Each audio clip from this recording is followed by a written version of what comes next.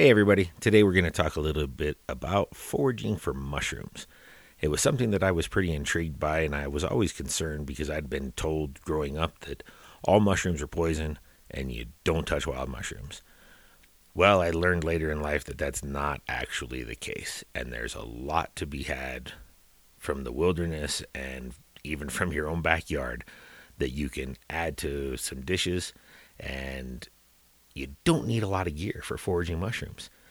Just some lunch sacks, some brown paper bags, and a standard kitchen knife, like a paring knife, is really all you need. Besides knowledge.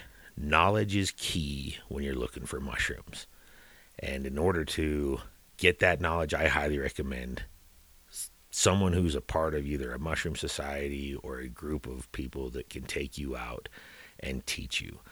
There are many books, websites, and all sorts of stuff, but nothing compares with having somebody show you in person what to look for and what to avoid. For me specifically, I had read lots of books. One of my favorite authors is John Garrock. I hope I said his last name properly. But he writes a lot of stories about hunting and fishing in the outdoors. And it was always intriguing to me that he would grouse hunt and find mushrooms while he was grouse hunting. So he called these mushrooms the king boletes. And at the time, I didn't know what they were. No idea, but I always thought that that'd be neat. But like a lot of people, they're afraid of mushrooms. Now, let's dispel a few things just really quick before we get into this podcast. One, yes, mushrooms can be poisonous. But what people don't realize is most of the things that they'll do to you aren't terribly bad. There's a few mushrooms that'll end your life. There's a lot of mushrooms that'll get you high. And all of these different mushrooms have different chemicals in them. There are some mushrooms that react poorly with alcohol. There are some mushrooms that you can build up a level of toxicity to. I have a really good friend who loves morel mushrooms, loved morel hunting, and over the last few years has actually developed an allergy to them, so he can no longer even eat the morels.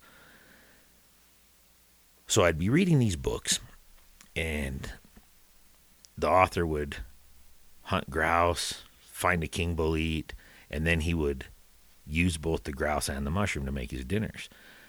I find that fascinating. I love being able to hunt grouse, use the grouse feathers to tie flies, go out and kind of see the entire circle of life. Now, when I first figured out that you could find mushrooms and not be afraid of them, I was guiding a couple of people up in the high mountains of Utah in the Uintas. And the river we were on had a lot of brook trout, had a lot of cutthroat trout, great dry fly areas. There's some grouse in those areas as well, a lot of aspens and pines, a lot of willows along the rivers. We'd run into moose quite often. Well, this section of the river had a lot of beaver activity as well. So the beaver would tunnel in to get to the willows so that they wouldn't have to be exposed to predators. And these tunnels would go underneath 2, 3, 4 feet under the bank and then pop up, and there'd be just this random hole. Sometimes they'd go 20, 30 feet. But in the section that we were fishing, we had to walk downriver. There were quite a few people and quite a few guides, so we were all splitting off our different directions. So most of the time when I'm dry fly fishing, I prefer to start and fish upstream as far as I need to. So on this day, I'd walk downstream, maybe quarter to a half a mile, and then fish back up to where the vehicles were, and we were all going to meet back there to have our lunch. So I take these two gentlemen. It's a father-son.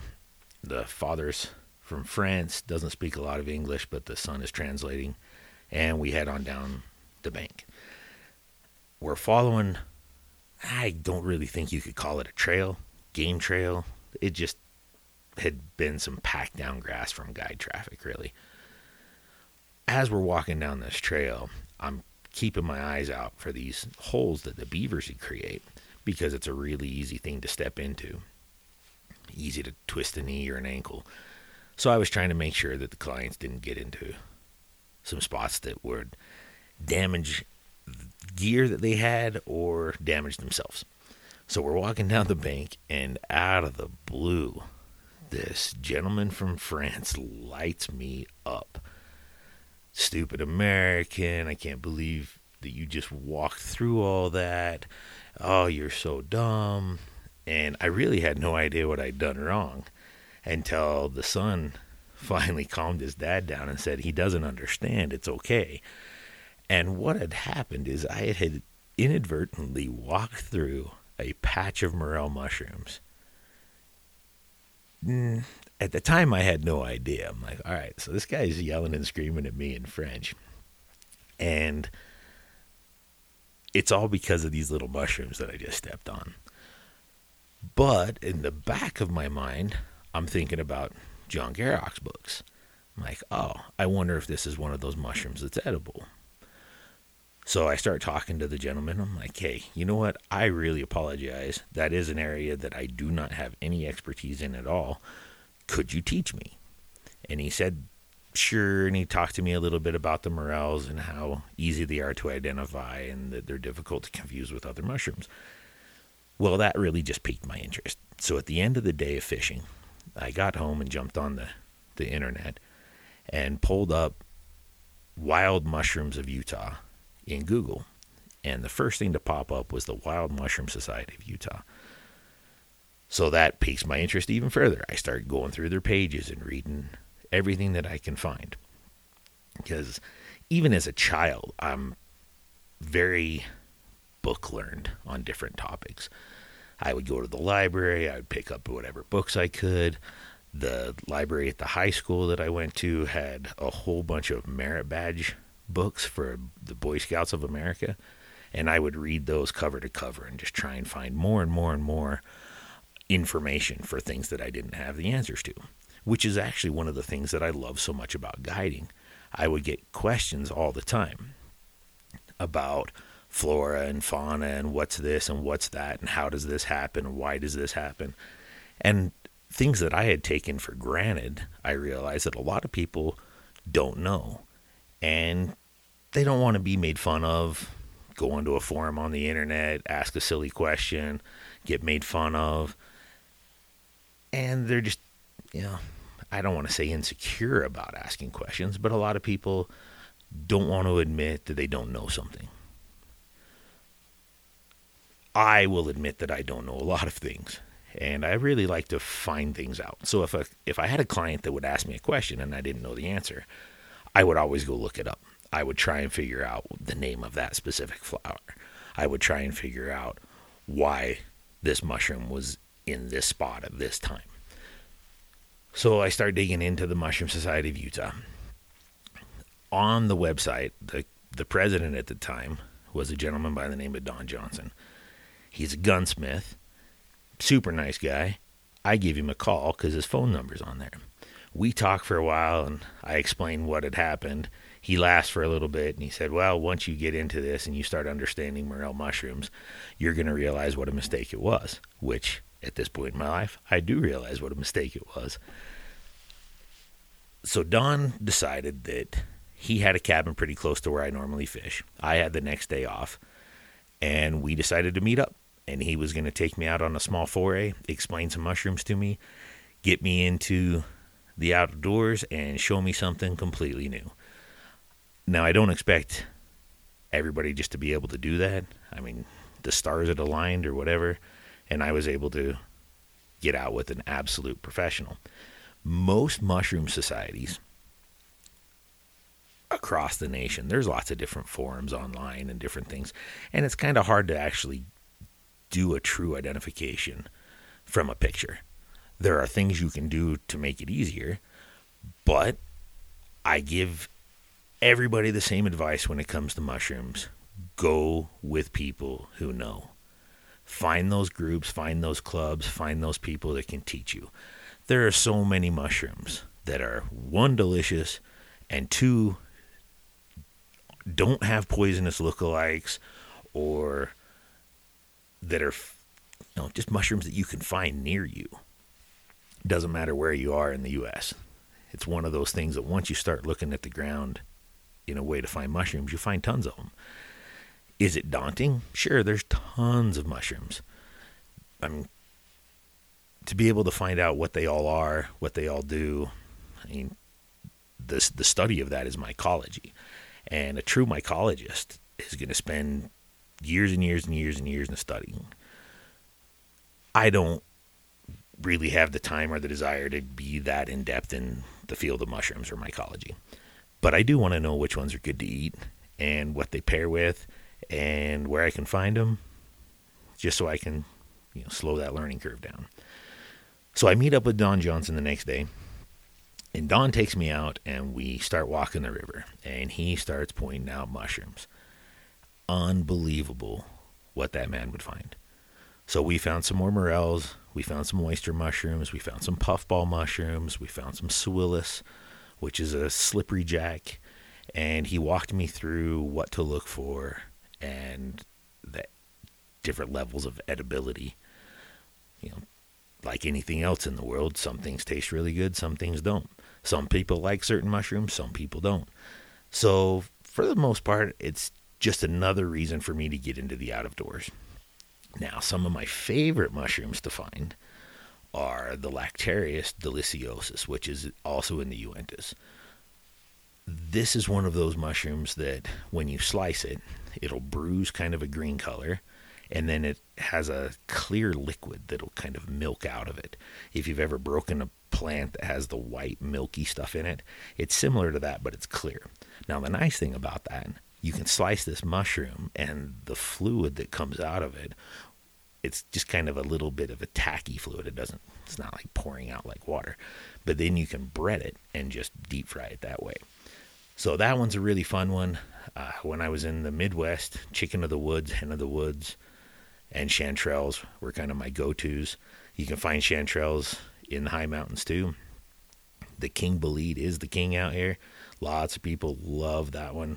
It's kind of an August mushroom, depending on our rainfall out here. So I've been able to learn a lot about the mushrooms that I like and the mushrooms that I'm going to eat. So I'll go ahead and challenge you. If you're interested in finding out about mushrooms, find your local club.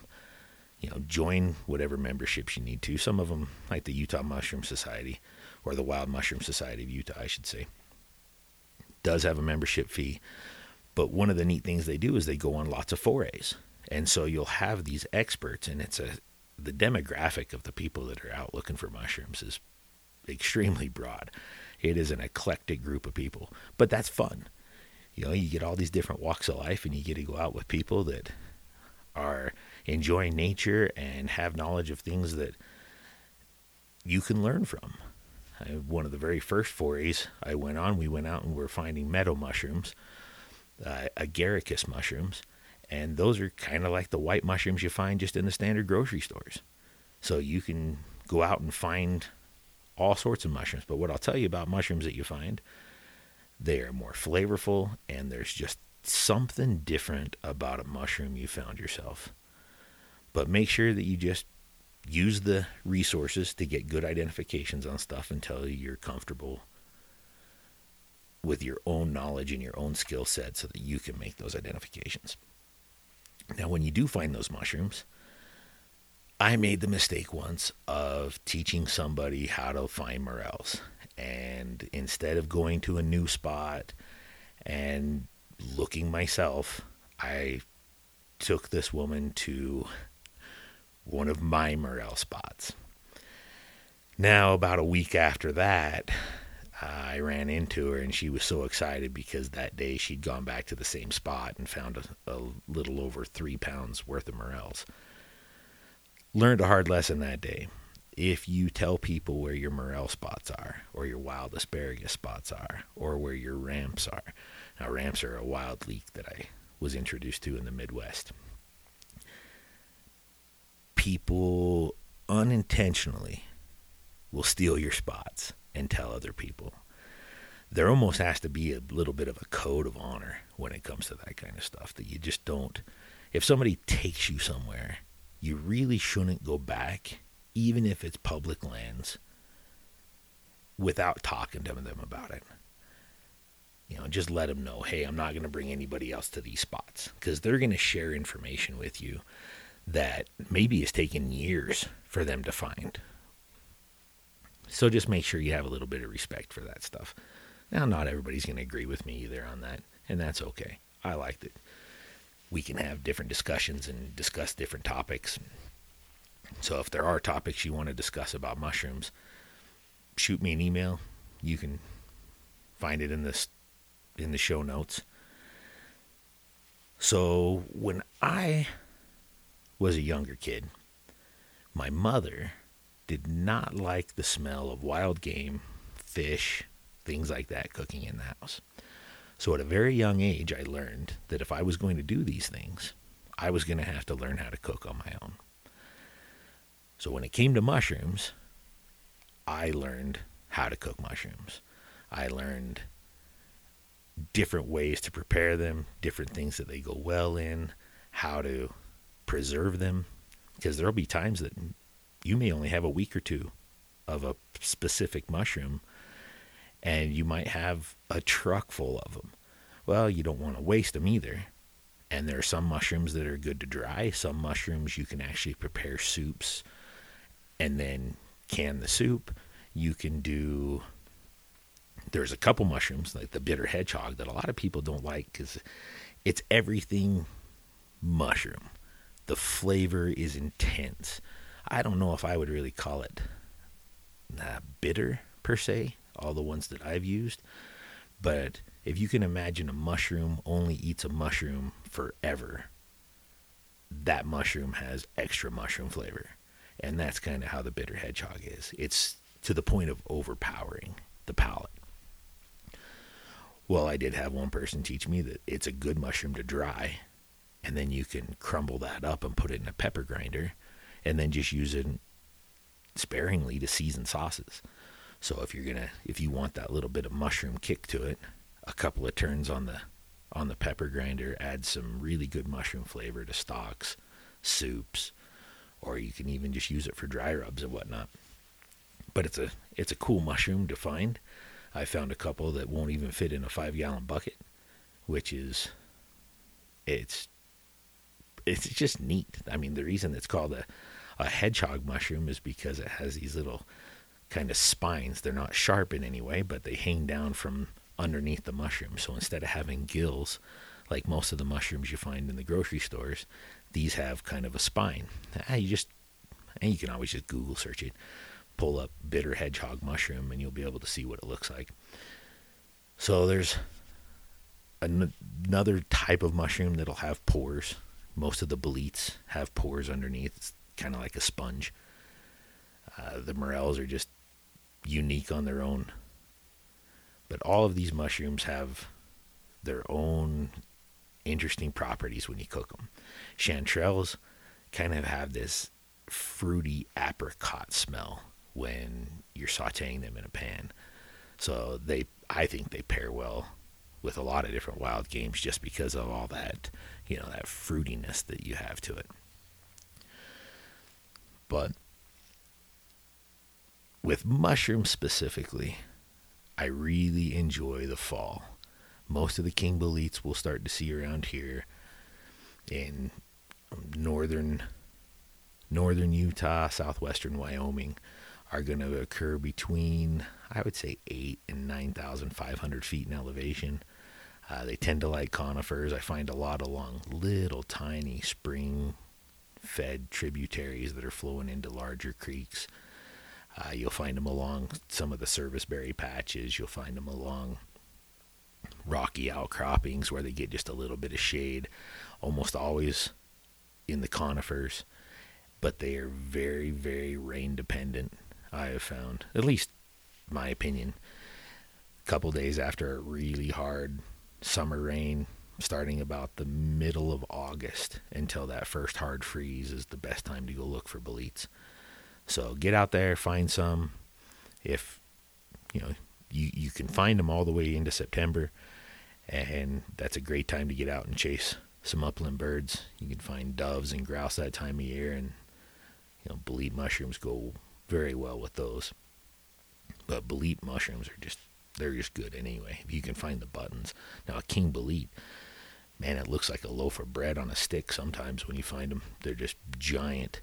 A button mushroom for a king bolete can be like a baseball or a softball size, and just absolutely delicious. But it's just one more reason to get out there and in the woods and look for things and find new places. When you're looking for mushrooms, you might find a new fun place to go fly fish, or you might find a new place to set up a trail camera, or you might find, just something new. But thanks for listening. Let me know if you have any questions, and enjoy.